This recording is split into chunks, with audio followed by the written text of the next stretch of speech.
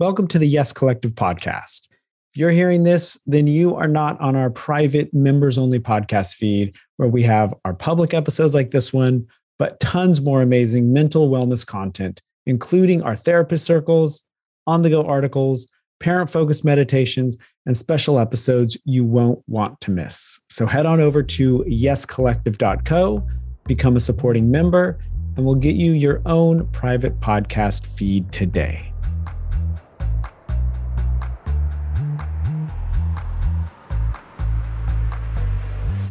We're so excited to kick off Embodied Mental Health Month with Betsy Powers, a licensed therapist, yoga teacher, and mother who specializes in somatic therapy in addition to traditional talk therapy.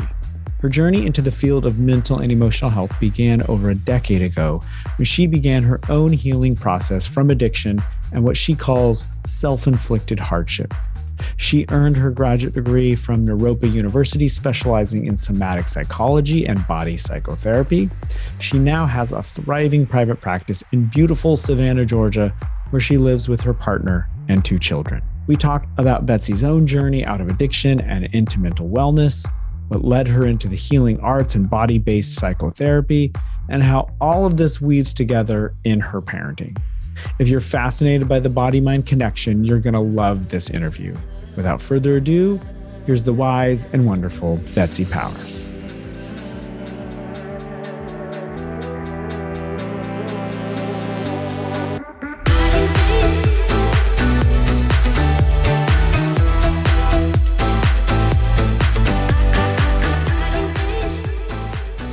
Betsy, we are really excited, though, to have you on to kick off our Embodied Mental Health Month here in the Yes Collective. So we're going to get into what somatic psychology is and how you work through all of these body-based approaches. But first, I'd love for the listeners to get to know you. So my first question is, when did you first realize that you even wanted to go into mental health and wanted to become a therapist? It's so funny. There was this wonderful interview with Bessel van der Kolk where someone asked him like how he got to where he got. And he said, isn't it a lovely, pleasant rationalization to give the reasons, because we just end up where we end up, and you can look back and it sort of makes sense in certain ways, but it's just a pleasant rationalization for like, I've always just been super fascinated by people. And going through my own like very traumatic mental health struggles, I sort of knew that if I could ever get over those things, I really wanted to help people because I understood what it felt like. And when you're in that place, being with someone who has felt those feelings allows for you to open up much easier. It helps you to feel safe. It helps you to feel understood. And so I really wanted to be able to do that for people. And not only that, but since then, when I've had therapists and I was like working through things and I would have to repeat myself like 5 or 8 times, like saying the same boring stuff that I knew was just boring to them, I was like, I want to do that for people because that's what it takes. Like I just want to be there for people in their process because mine has been so fulfilling. And I really have found like freedom from what I thought was like completely incurable madness. And I want to do that for other people. I want to sit and like tolerate their discomfort so that they can find freedom and know that there's not something wrong with them because they're suffering. Because that is the message, right? Like when you cry in public, people try to fix it, right? But crying is the most primitive of the way that we process stress. And I want to like let people cry and help them understand that because it was taught to me, but like really late, at least to me. And so I just want to normalize that for people and be that person for them. That's like, I can do enough of my own work that I can tolerate your sadness. And you're having to repeat yourself a zillion times to get over whatever this is. Wow. Yeah. So that really lands that last part of I've done the work so I can tolerate your sadness. That strikes me working in the childhood cancer world, that this has been a big part of our work of what can we do in order to tolerate the anxiety, the sadness, the grief, the confusion, the aloneness. Yeah. And moving from a place of early on when we started at Maxa Project, that we were in a place of wanting to fix, like what can we needed to fix ourselves. We needed to fix our son. And then we want to help other families fix. And there still is a certain component in that in terms of improving quality of life. But one of it just landed for me. So I wanted to name that. How impactful that has been for us is to expand our capacity to just be with all the difficult stuff that comes along with this journey. But Betsy, I wonder if you are comfortable with me pushing a little bit more on your backstory. I just want to know, like, is there maybe one moment that immediately comes to mind when you were like, yes, this is what I want to do? And like a specific moment where you're like, yep, this is it. I mean, there have been like a million little ones all along the way. I know I was doing this workshop and it was for yoga for at-risk youth, because yoga is a big part of my professional path. And there was somebody that was talking about somatic therapy, which like addresses not only people's like mental issues, but also really factors in the physical, anatomical, like anthropological components of us as human beings, as being this very complex creature. And sort of even just that combination of words from this woman, I was like, that's what I want to do, because that's been my experience. Like, I've definitely worked with therapists while I was still very ill, because I'm a person in recovery. I was at a pretty awful addiction. And so I knew like I couldn't fix it with just words. So much of my healing had to do with my physical movement. And I always was really curious about, how do you do both? Because I've had therapy that I was like, well, I can understand why I shouldn't do what I'm doing, but I can't stop myself from doing it, or feeling compelled to be in this relationship that's unhealthy. And so I just felt bad about myself because I couldn't control it. And so it didn't feel like the full answer. It felt like there has to be this other thing happening, and to learn like we're animals, and every other animal processes their feelings physically. Our emotions are made to move us, right? Either like somewhere private so we can grieve, away from something scary, towards something we're angry at, right? And so, but we're the only creatures that just like sit still. And like, we just sit on it and we just like hope it goes away. And we haven't been given the permission to like do what we want to with our body, which sometimes is like being erratic and like crying in public and like all of those things that we're really made to do. And holding on to those things, it's going to come out one way or the other. And so for me, it just felt like, oh, this is where I'm supposed to go. Help people to be able to process things in a satisfying way. I want to put a pin in this animals that sit still. I love this idea and I want to explore that in a moment. But I just have I just want to keep digging. Like, I just imagining there's this moment in like you said, there's a bunch of little small moments. So I can imagine the small moments building in terms of mental health and wanting to be in the mental health field, wanting to be a therapist. So I'm wondering, moving into somatic psychology, which I will ask you to explain in a moment, though, if there was a moment, a memory that you have where it clicked for you, like, oh, my mental health is related to this body that I'm in, and it like things kind of coming together, or maybe it was just a bunch of little small moments strung together, but I'm just digging for this one special moment. Yeah. And I mean, unfortunately, it's sort of this grander thing. And I mean, being a person with addiction, it really is very obvious very quickly that simply mental ideas can't fix it. I mean, there is such a component of like, this is so obviously damaging to not only me, to everyone I love, and to society as a whole, right? I'm an actual public health risk, and yet I can't do anything about it. And so to me, like, it was just that obvious, like it can't work this way, because otherwise I just feel like I am bad and wrong, and there's something wrong with me, and I'm never going to get better because there's no way for me to control this with my mind. because I've always been a very nice person, but the things that I did in my addiction were so different than who I am in my value system that like I just had to find a different way. Like we can talk about it and we can say pretty words about what it is, but like it is a mental illness.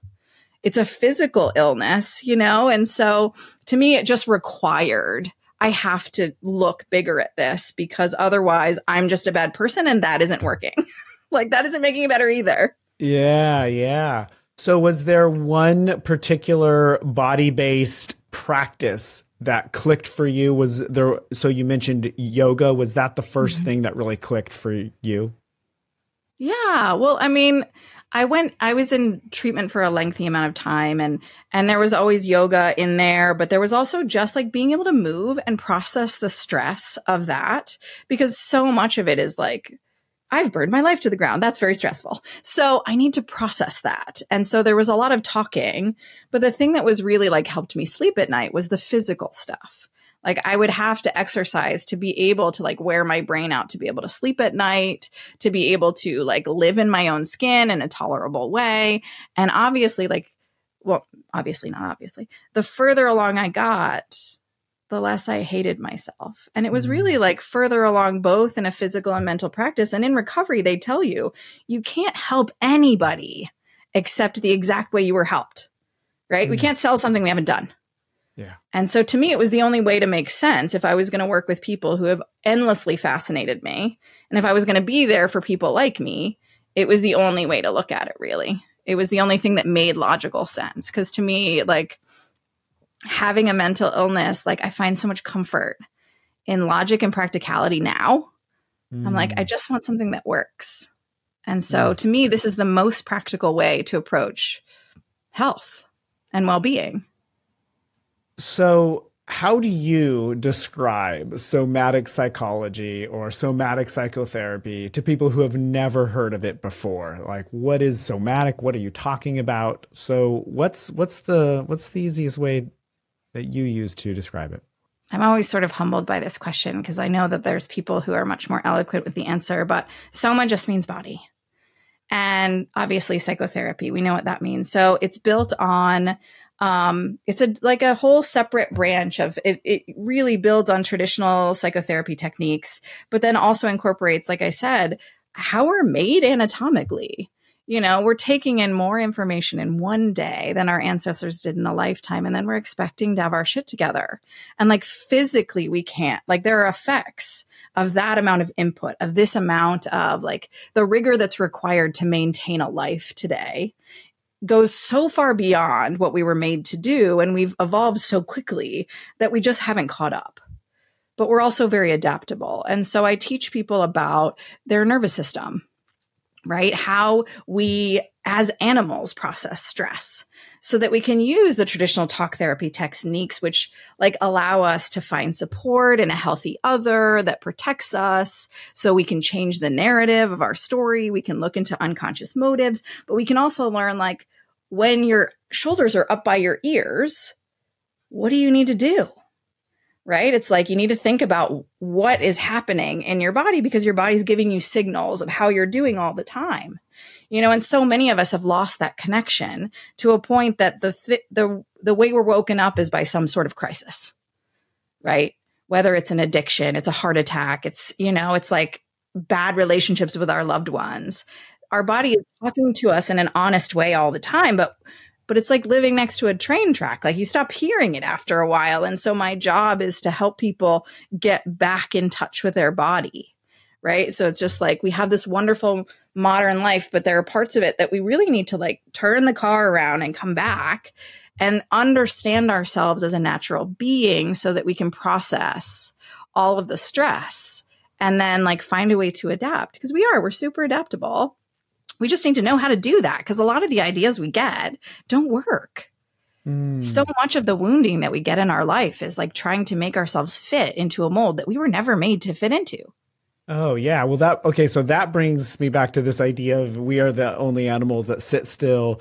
And I love this idea. And think really hard about our feelings. Yeah. And it strikes me that, well, at least one of the reasons why this is that we are as one anthropologist wrote, we are ultra social animals. And so we are the only animals that absolutely require this social cultural framework in order to survive. Like we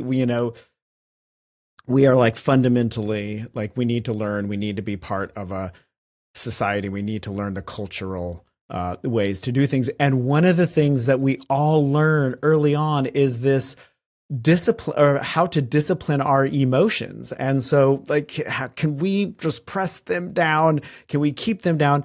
And there is an absolutely, I'm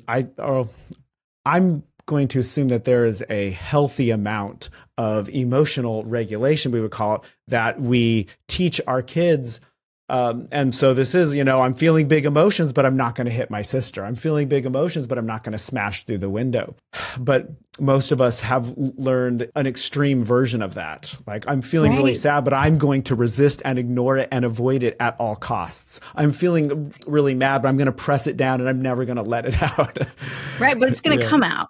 And we won't have a choice about how that comes out. Tell me more about that. Yeah. Well, it's so funny because I think about that with my children, that like trying to explain to them about anger in a way that doesn't shame them, because that's what we did in the past. We didn't have the languaging to sort of explain to children about anger. So we're like, just don't do it. Right. Because like it's bad. Yeah. But unfortunately, it's more complicated than that, because anger is a real feeling. But the problem is, if you punch someone, you've doubled your problem. Because now the other person's upset too. And so that's the thing I try to communicate to my children is like, anger is totally fine and important, but you lose the importance of whatever that is when you hurt someone else. Right. So like you could have had a point, but once you punch someone, no one cares. And I want them to get their point across. And so one of my big lines with my children alternately with like crying is, I'm like, get them all out. Like, do you have any more in there? Like, let them out. I'm like, are you holding any inside? And I explain that like other people aren't as comfortable with being around feelings. So much of our wounding comes from other people's inability to tolerate discomfort, right? So like the crying in public thing, right? Like the way that Betsy, we are can I pause, because I just want you to repeat that part. So much of our wounding. Can you say that again? Yeah, so much of our wounding comes from other people not knowing what to do with big feelings. And so they shame us because they're uncomfortable, right? Like when someone's crying, like how often do you want to like give them a tissue real fast?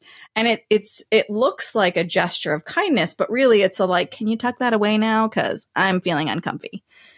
So much of the and I know that like when I openly cry in public, I think of it as my like little way to be an advocate. Feelings. I'm like, I don't care if you don't like what I'm doing, because I know for me, my keeping it inside is more dangerous for me than your discomfort. And trying to teach my children that it's like, if you can save it and go to your car and like listen to sad music and get it all out, great, because then you won't get that flack from other people. But like, that's also not as big of a problem as keeping that stuff inside, because again, then you lose control of how it comes out. And that's the part that I don't want for myself or other people, because I work with people all day who, if you don't deal with your feelings when they're happening, we get the tension builds up so much inside that then we have to numb out. We get into addictions. We get into like porn or shopping or like overeating. We have like there's a reckoning. Betsy, are you a proponent of the idea that when also we hold these feelings in and this attention in, that it can also result in physical ailments? Yes. I also, but of course I'm like very hesitant, right? Like I'm not a scientist. I've just seen it in my experience. I've had people come to me with like real physical symptoms that they thought were like neurological disorders. And their doctors are like, there's nothing wrong with you. Go to a therapist. Yeah. And they've gotten better. So I know that our body will manifest things to get the attention that it needs. Absolutely. But of course, I don't want to make that leap, because there is a lot of really good science. It's called psychoneuroimmunology, and there's a lot of very high quality science around this. But I wanted to flag that as well. Like, yes, it will come out in all of these behavioral ways and psychological ways, but it will also come out in physical ways as well. And that's what I mean. We don't get to choose. Yeah. And it doesn't have to be something huge like, heart disease, but it can be something like, I know for myself when I am carrying a lot of tension, and I only know this because of the work that I've done over the past several years, there is this tension and pain that will go from my neck, shoulder, and then it kind of skips a little bit, but then it starts to come down my arm and then all the way through my index finger. I don't know why, I don't know what, but like it is like clockwork. And it's like, I'll know like, oh boy, I'm carrying a lot because I'm now feeling this. And it's like my physical cue to be like, dude, you have to start to pay attention. Right. I mean, we're made to live in our bodies in that way that we can like read the signs sooner. And that's really all that I'm doing is like, I love to say to people that I meet that it's like, I don't need to be smart because your body is the smartest person in the room. Ooh, yeah. And so I just get to be a facilitator of your relationship with it because it's always honest. Yes. And it also communicates in a very specific way. So like your thing in your shoulder is my thing that comes on both sides.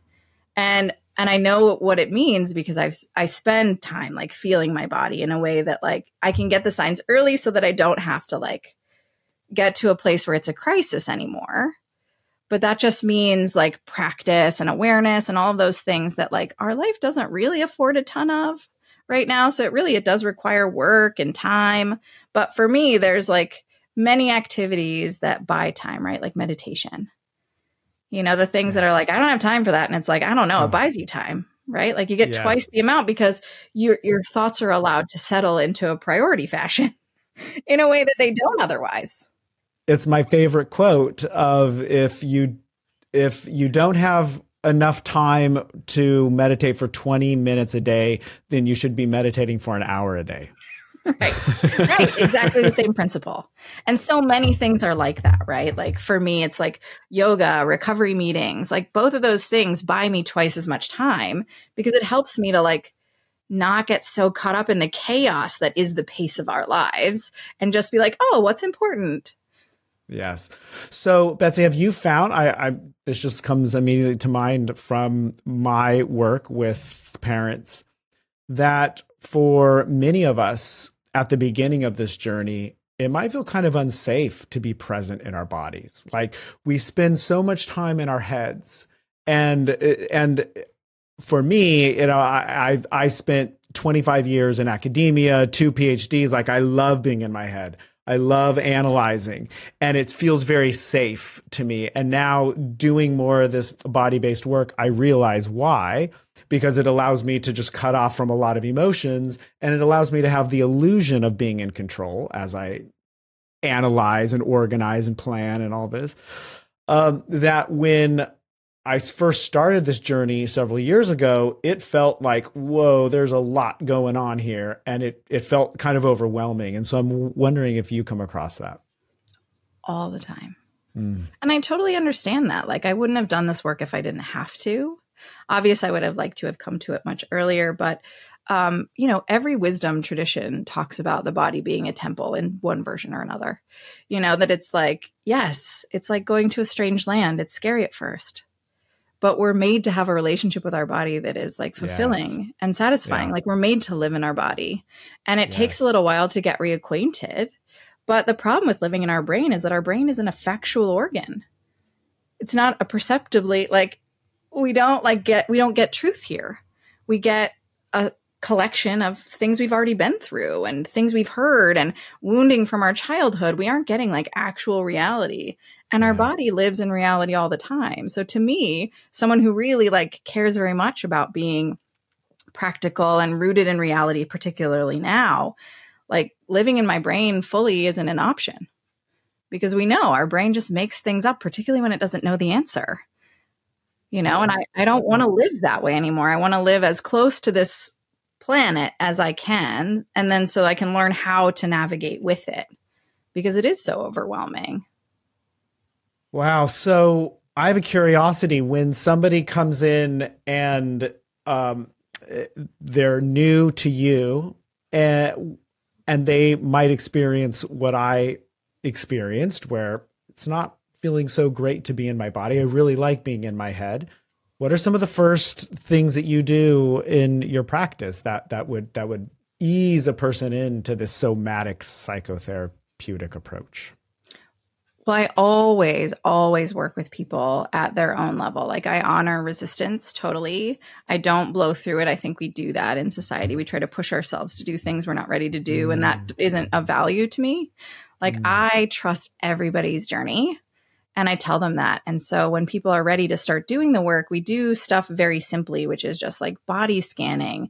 I have them sort of communicate what it is that they feel and how they feel it, and invite languaging to help them communicate this thing that doesn't really operate in normal language. It's colors, it's textures, it's images, and help them understand that there's no right answer.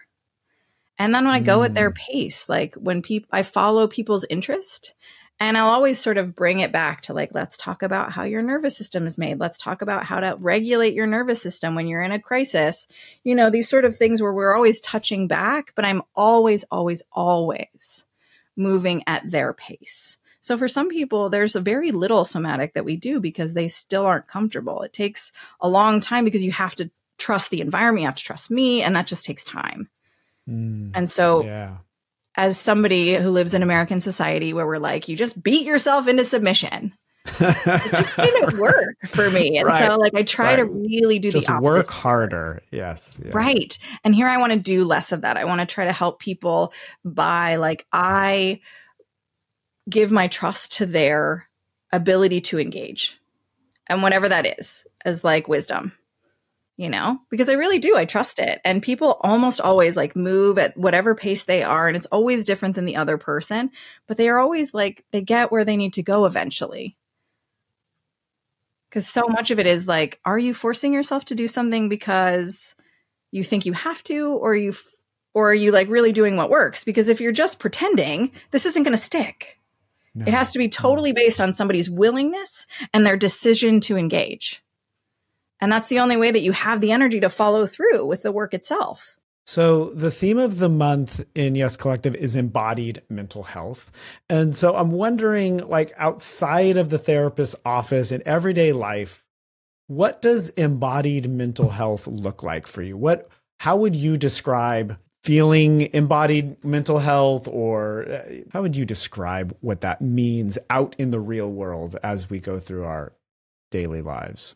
I think it's like realistic expectations, like there are times in our life where we like shut off and just have to put our head down and do stuff. There are so many logistical challenges we have in a life, in our day-to-day stuff, right? Like making dinner and having to make sure clothes are clean and like having to pay the bills and all those things. Like I don't force myself to like be embodied in every moment, but like if I get a moment, like I can feel my feet now. I know what's going on. I can check in a more holistic way with myself and do so on a regular basis because it feels good, right? Because I know when I'm pooped. I know when I need to rest, which sleep is not rest. And I talk about that with everybody, right? Like we don't have any rest in our life and it doesn't take much, but like I know when I need it, because when you spend a lot of time like being in your body and teaching people to do that, you like know what you need. I'm like, ooh. I need to like sit in the grass, or I need to take a nap or whatever it is. And in a way that I can then just try to follow through with. But there's other times where you just have to like get it done too. So we're going to have a lot of content this month on sleep. And so can you elaborate a little bit more? Sleep is not rest. No, we have to sleep to function, And then we like get up and we're like, okay, check that box. And then I'm just going to run around in my day. But like, really, there's this principle of action and rest. And to have action, you have to have rest. And we're just like, well, sleep covers that. But it doesn't really work that way. Like everything that we even constitute as rest in our modern life often has a like very stimulating component to it. TV, cell phones, and that's not rest either, because the amount of activity that's happening that your brain's engaged with, your body feels like you're doing, right? So if you're watching the news, your body's like in the Ukraine. Wait, so when I'm scrolling Twitter, I'm not resting. No. Is that what you're telling me, Betsy? No, you're not. But you can like scroll on Twitter and just own it, Own but it. then like, just that's, what? It's so funny. Much. I have been doing that lately. I've said I am actively avoiding something right now, and I'm just going to enjoy this active avoidance as I Right. go on. And it helps. Like, I'm not fooling myself. Nobody's lying to anybody. But yes, but just, and then that's really great to know I'm not really resting. Like, I'm not really taking some time for me. I'm using this to like stimulate and avoid a little bit, and I can feel it. And there are some times Twitter to me is like chocolate cake or, something. It's just like, oh, I just needed that. Yeah, exactly. Yeah. And I think that we do such a disservice to ourselves by shaming ourselves. I think most people that I come across, like everything they do that they enjoy, they shame themselves for. And that really does. Like, I remember learning from someone, like, if you're eating something and you think it's bad for you, it is. But like, if I eat a donut and I love it, it's good for my soul. Yeah. And I don't know how true that is, but it means I don't eat a lot of donuts, but I really enjoy them when I do. And there's something about something being not allowed. Like, we're so inherently rebellious that we're like, if you tell me I can't have it, I'm going to indulge overly in whatever that thing is. Ooh, Betsy, well, we talked recently with an amazing IFS therapist, Tammy Solenberger, and we asked her, how do you describe IFS to most people? And she said, well, there's a part of me that likes to eat cake and there's a part of me that likes to eat kale.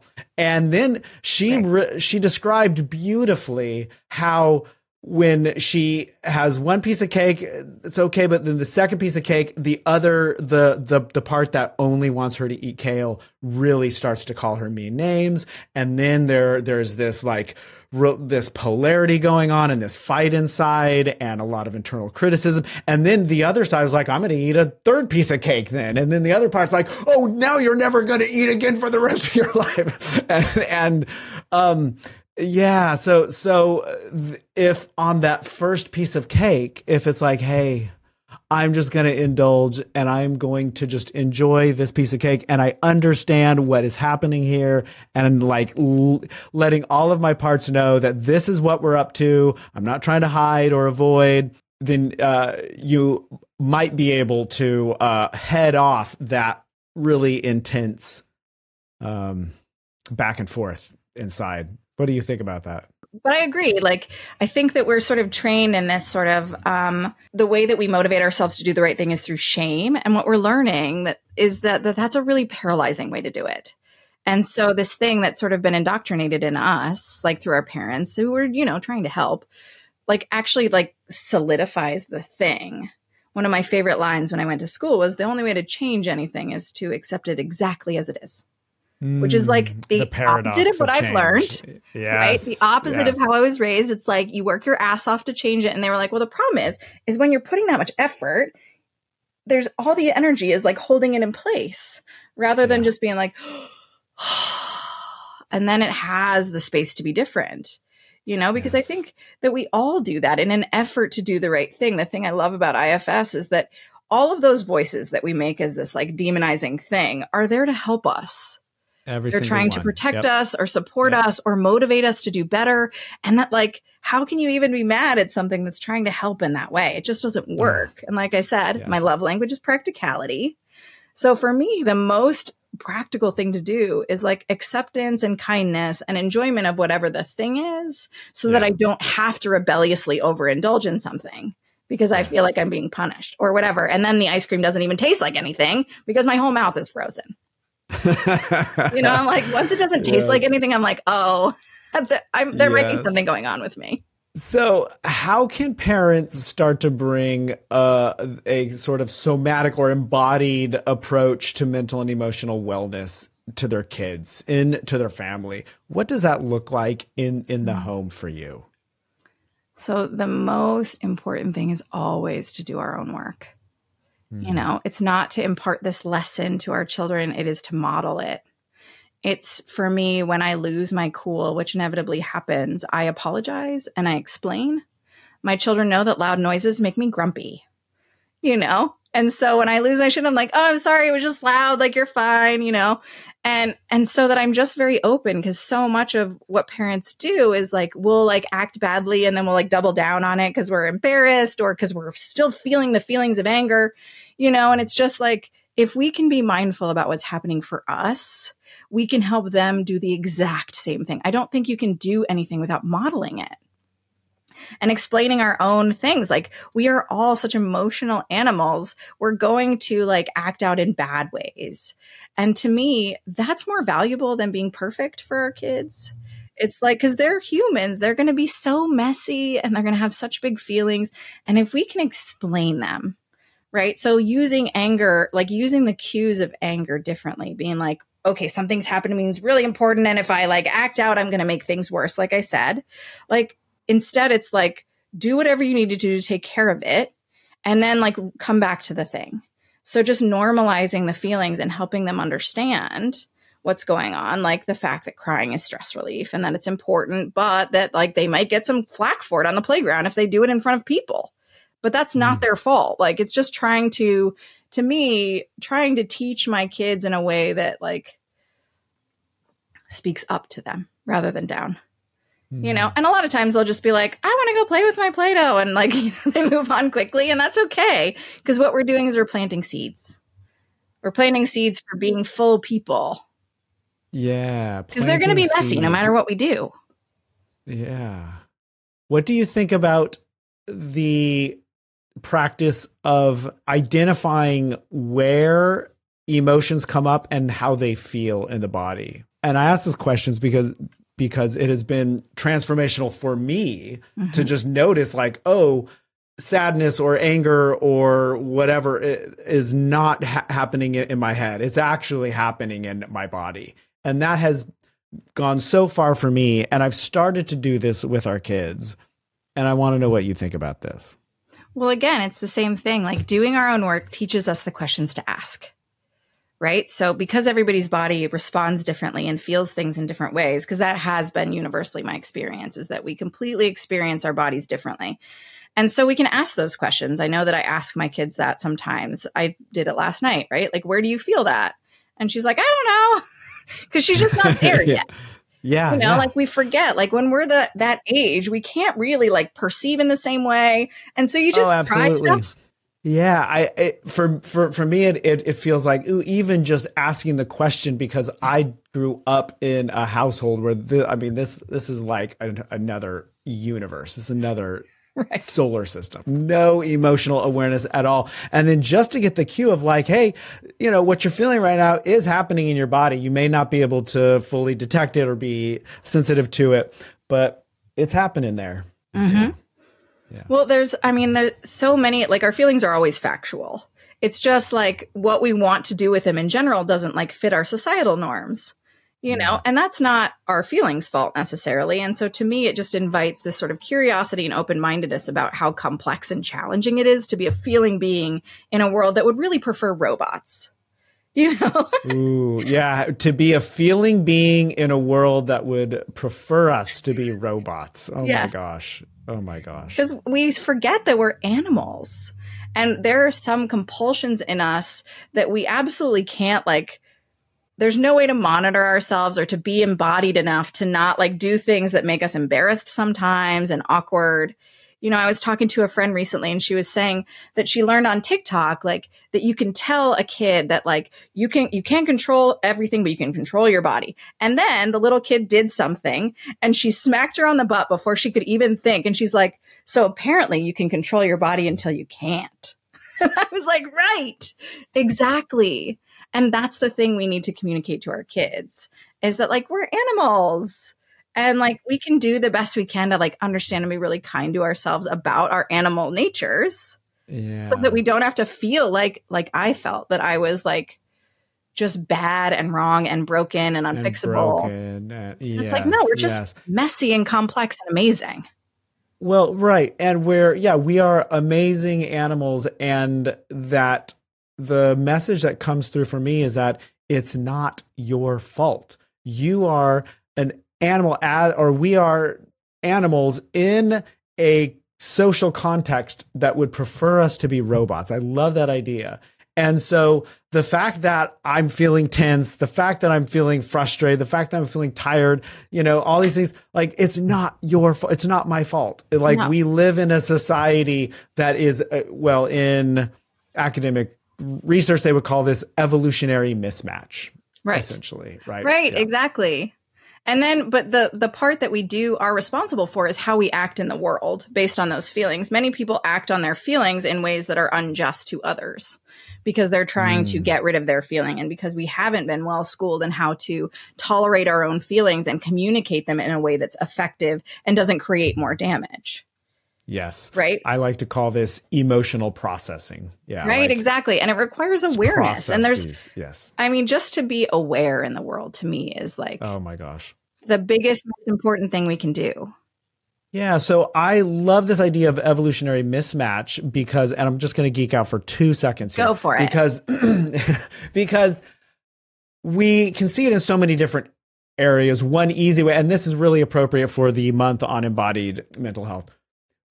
All of the artificial light that we have in this world, it's great. Like, we can have a vibrant life after 6 or 7 p.m. Like, that's good. We have artificial light that allows us to do a bunch of stuff. We're grateful for it. Nobody is saying get rid of artificial light. But what artificial light at night does is, through our eyes, causes all of these chemical reactions to occur that shuts off melatonin production, so that when it's time for us to naturally go to sleep, let's say 9:30 or 10, we're still kind of wired, we're still up. And then when we get in bed, we're still up for a little bit more.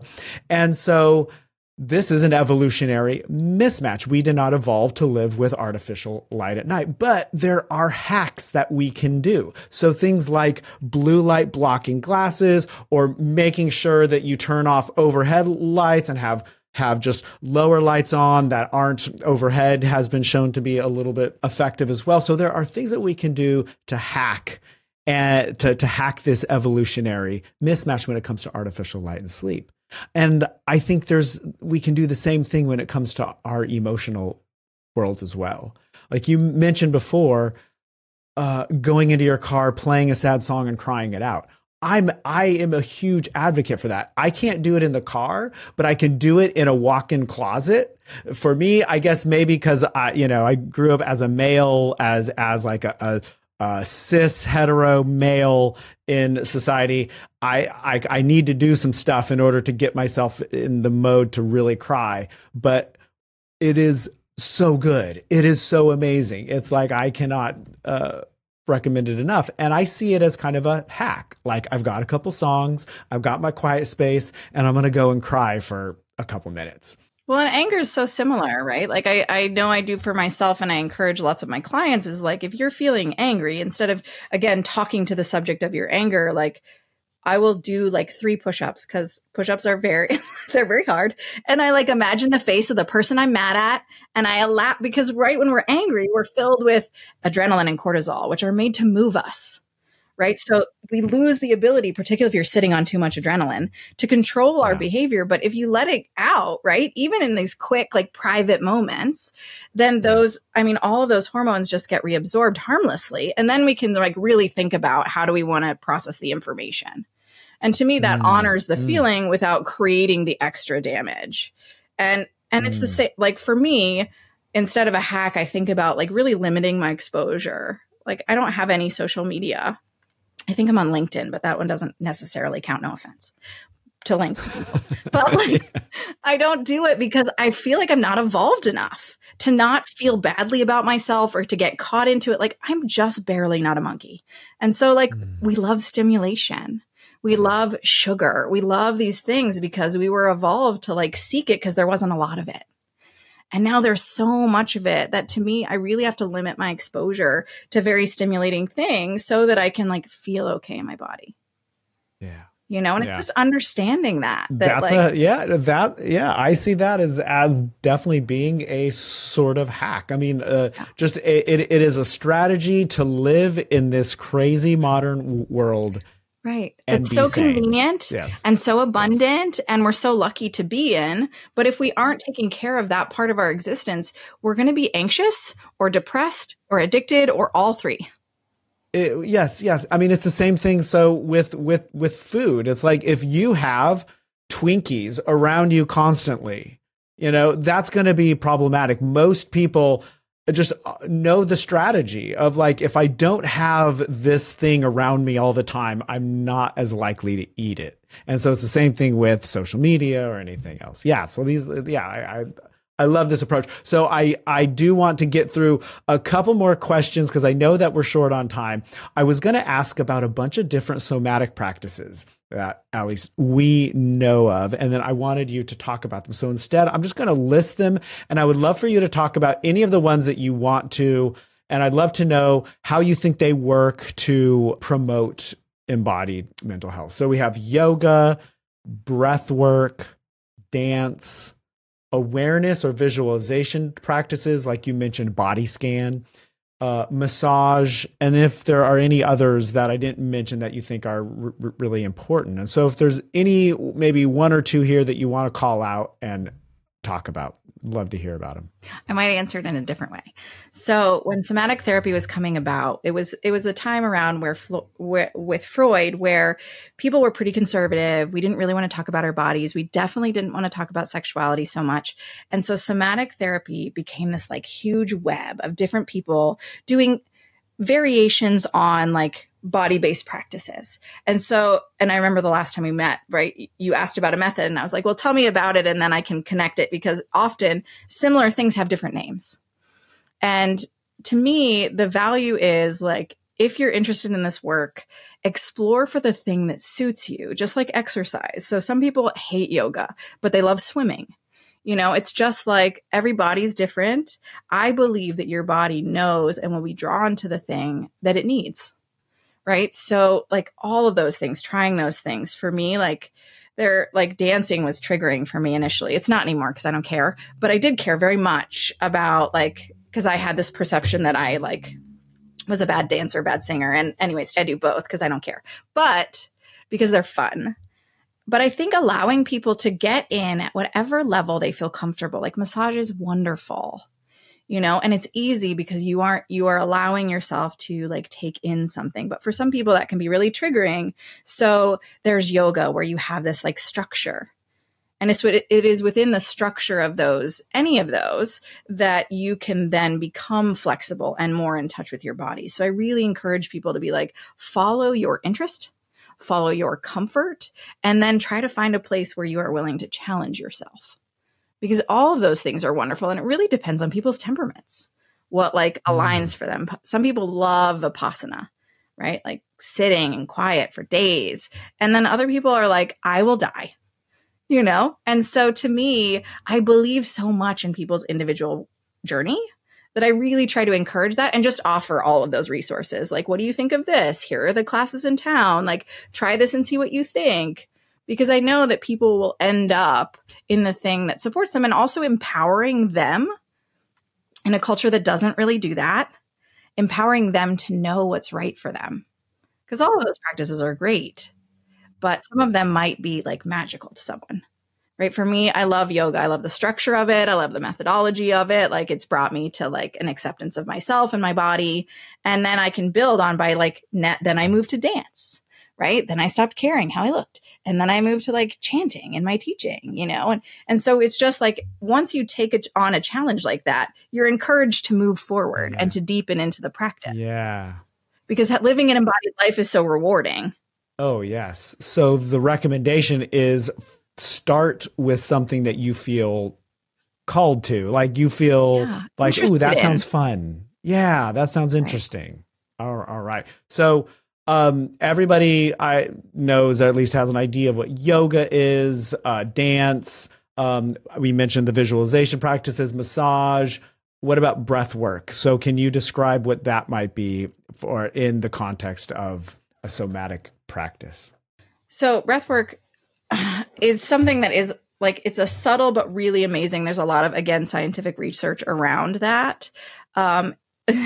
When I was doing one of my yoga trainings, they were like, it's just the like freest way to get high, And so it's this amazing practice where you learn not only to tone the muscles of your lungs, but also like the oxygen going in and out of your brain. And so although someone who is more familiar can be much more eloquent about this, it's just another branch to explore that's very simple. Like you have all the tools you need. And there are a lot of amazing teachers. And again, a lot of scientific evidence to support it. And you do like small versions of it in yoga. And so it's just like, again, following that interest into like, here's something that you've probably never tried or even thought twice about that has these amazing effects, you know, because people love getting high.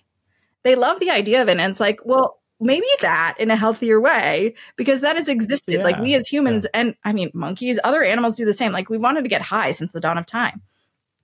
It's a great place to start, right? To find the natural health, because that's what we're looking for, is the feelings of being healthy, of being like in touch with our body, in touch with the world, being connected, that we lose in our society. It's this disease of separation, and things like breath work and dance and yoga, like bring us together again, help us feel like we're not an alien, because like you said, we're highly social. And yet in America, what is valued but independence? And then we're alone. And then we wonder why we feel bad. I feel seen on the independence part, because one of the things that I have loved about learning different breathwork practices is that once I've learned them, I can do them on my own. And as your instructor said, it's free. Like I have my lungs and, you know, the air around me, and I can just do it. So it's one of my favorite ones that I've learned recently. Or and breath work does not have to be this long, complex thing or a long practice. Even something like 4-7-8 breathing, which is just, 4 seconds inhale, hold for 7, and then exhale for 8. That's breath work. And it has a really profound effect when you do it 2 or 3 One of times. the most basic ways to regulate your nervous system and to find rest is belly breathing. And I teach it to everybody that I work with, like a quick way, because so many of us operate in our emergency nervous system because of the pace, because of the information. And one of the quickest ways to sort of downshift back into our more resting nervous system is this deep belly breathing that babies do, right? It forces us, it sort of communicates to the body that you're safe and you're okay. And it's a way to reconnect to that more rested place also. All right. So we are short on time. I'm going to ask our final 3 questions that we ask every guest on the show. So first, Betsy, if you could put a big Post-it note on every parent's fridge tomorrow morning, what would it say? To start over. So, and what I mean by that is when we get irritated, when you get triggered, take a breath and start over. I do this with my kids all the time because, we just get fried and they have so much energy. I'll just be oh, at the end of the night. And then I remind myself when something bad happens, start over. Take a big, deep breath and start again. And it works every time. Beautiful. And I can start my day over as many times as I need to with them. Because I can either be married to whatever that storyline is about what jerks they are or how they don't pay attention to me or respect me. Because they're, he's 4. Or I can just start over. Yeah. And to me, that is one of the most valuable practices I have as a parent. And just a deep fundamental truth, every moment is fresh and new. Right. Exactly. We can start fresh right now. Yeah. And so the last quote that changed the way you think or feel, is there a recent quote that you heard, read? Mm-hmm. So the quote that I hold with me that I'm totally going to butcher is by Fritz Perls. And he said something along the lines of, for people to change, they have to discover that they need to do it themselves, because only then do they have the energy to follow through with what's needed. And to me, that is so valuable because, I'm like anybody else. I want to tell people like it is. When I see things that I see are a problem, I want to point that out. But if I do that, one, if they're not ready, it's almost like I didn't say it at all, so it doesn't matter. But also, when they come around to it themselves, they have the ability, because they came up with it, to do what they need to do to move forward. And so that feels like a lot of my job because, like I said, I'm kind of type A. I can be a little controlling. I appreciate those things about myself, but they don't really work when it comes to other people's process. And that includes my partner. It includes my children. It includes my friends. Beautiful. Beautiful. So the final question, what is your favorite thing about kids? I have to tell you a secret. I'm not really that into kids. I love my own kids. Mother of two. Yeah. I love my very, very much in like the same obsessive way. And I do love to see, because I'm so fascinated by humans. I'm so fascinated to see, like, what did they come into the world with? What personalities did they come in with? What is added to them? How are they affected by things that are bad that happen to them? I mean, some older kid at the playground called my son a stupid baby. And like, we're likely going to be like unraveling that when he's 20, I'll be like, well, there was that girl that was thoughtless at the playground and you were 3, and he like brings it up a lot, whereas like my daughter is fearless. And I remember I said, stop yelling or something. And she goes, Mom, I'm not yelling. I'm talking confidently. And I was like, whoa, fair enough. I was like, that's fair, because I came from a really quiet household, And so to me, like, just watching them be themselves is so interesting to me. And it makes me want to just like be very curious and continue to do my own work so that I can be the best person, so that they know that like we're all going to be messy. I remember going to school and really wondering, because I always wanted to be a mom despite my lack of interest in other people's children, that like, how do I not mess them up? And I learned that's impossible. Everyone messes up their kids in one way or another, right? Like if we're perfect, then we don't set them up for the real world. When they get out there, they're going to be scared shitless, And so it's in our imperfections that they learn to grow. Because inevitably we or try to parent ourselves out of our children. But in doing so, we make other problems that we can't foresee because that's their journey. And to me, like watching all of that is the most fun ever. And also understanding that like, they just like, they aren't me. Like they don't belong to me. They like came through me, but they don't belong to me at all. And it is my job to be good enough to them and give them as much preparation for the real world as I can, so that I earn a relationship with them when they're older.